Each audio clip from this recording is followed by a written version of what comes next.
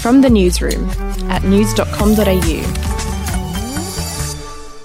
Hey, I'm Lexi Cartwright. And I'm Andrew Bucklow. And this is the latest from the newsroom. It's Tuesday the 13th of October. Well, should she stay or should she go? New South Wales Premier Gladys Berejiklian is fighting for her job after her secret years-long love affair with former MP Daryl Maguire was exposed yesterday. Mr Maguire is currently the subject of a corruption probe. Now, there's no suggestion of any wrongdoing by Miss Berejiklian, according to the Independent Commission Against Corruption, but her colleagues are seriously questioning her judgment over the revelations of the secret relationship.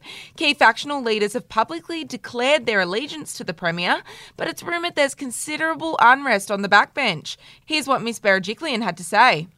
Hands down, this has been one of the most difficult days of my life. I'm an extremely private person. I stuffed up in my personal life, and I accept that.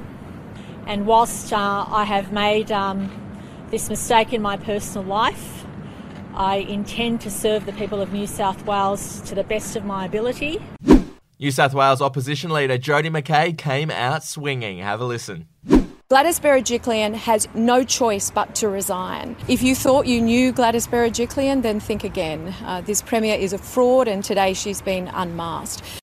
To Victoria now, and over 19,000 fines valued at more than $27 million have been issued to people flouting coronavirus restrictions, but an overwhelming majority of the rule breakers aren't paying up.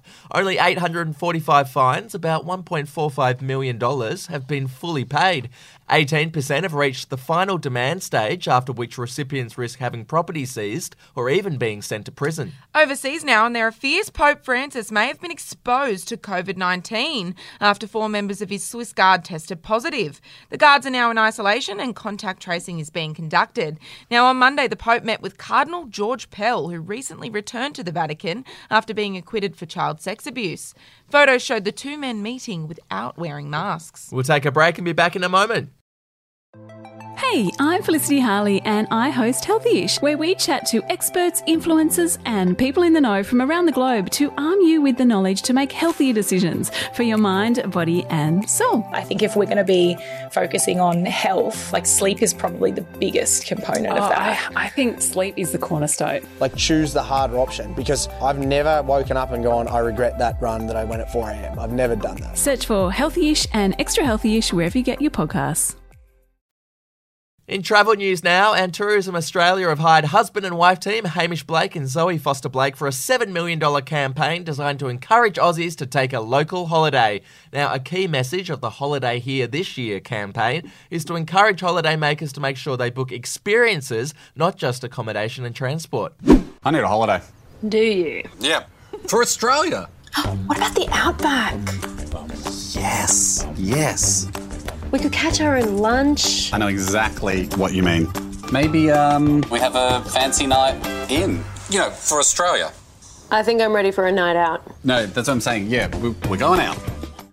It comes at a critical time, with tourism sector losses estimated to be as high as $1 billion per month since the closure of international and state borders. To sport now, and the girlfriend of a Richmond AFL player delivered a filthy spray at the Western Bulldogs in an Instagram video that has been made public by the Herald Sun. Yeah, she was fired up, wasn't she? Yeah, Tanisha Crook, who is dating Jack Higgins, is staying inside a Gold Coast resort that houses players from a number of teams, including the Tigers and Dogs. Now, she was livid that the Bulldogs players were partying loudly at night after they were bundled out of the final series.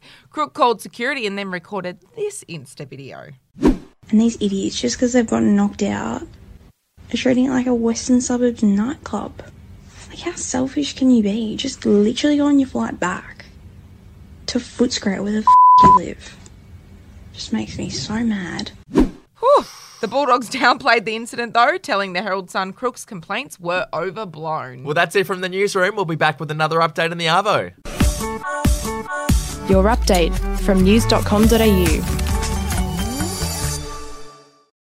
Are you ready to get an inside look at crime from someone who has investigated some of Australia's worst crimes? It was like Aladdin's Cave. The luminol found bloodied footprints and bloodied handprints on a wall, so it's just like a horror movie. Former homicide detective Gary Jubilant sits down with cops, crims, addicts, victims, small-time cheats, and big-town lawyers as they tell their incredible stories. My house got raided. Next thing you know, I got bail refused. Next thing you know, I'm on a truck to Parklea Prison. Listen to I Catch Killers early and ad-free on Crimex Plus on Apple Podcasts today or wherever you get your podcasts.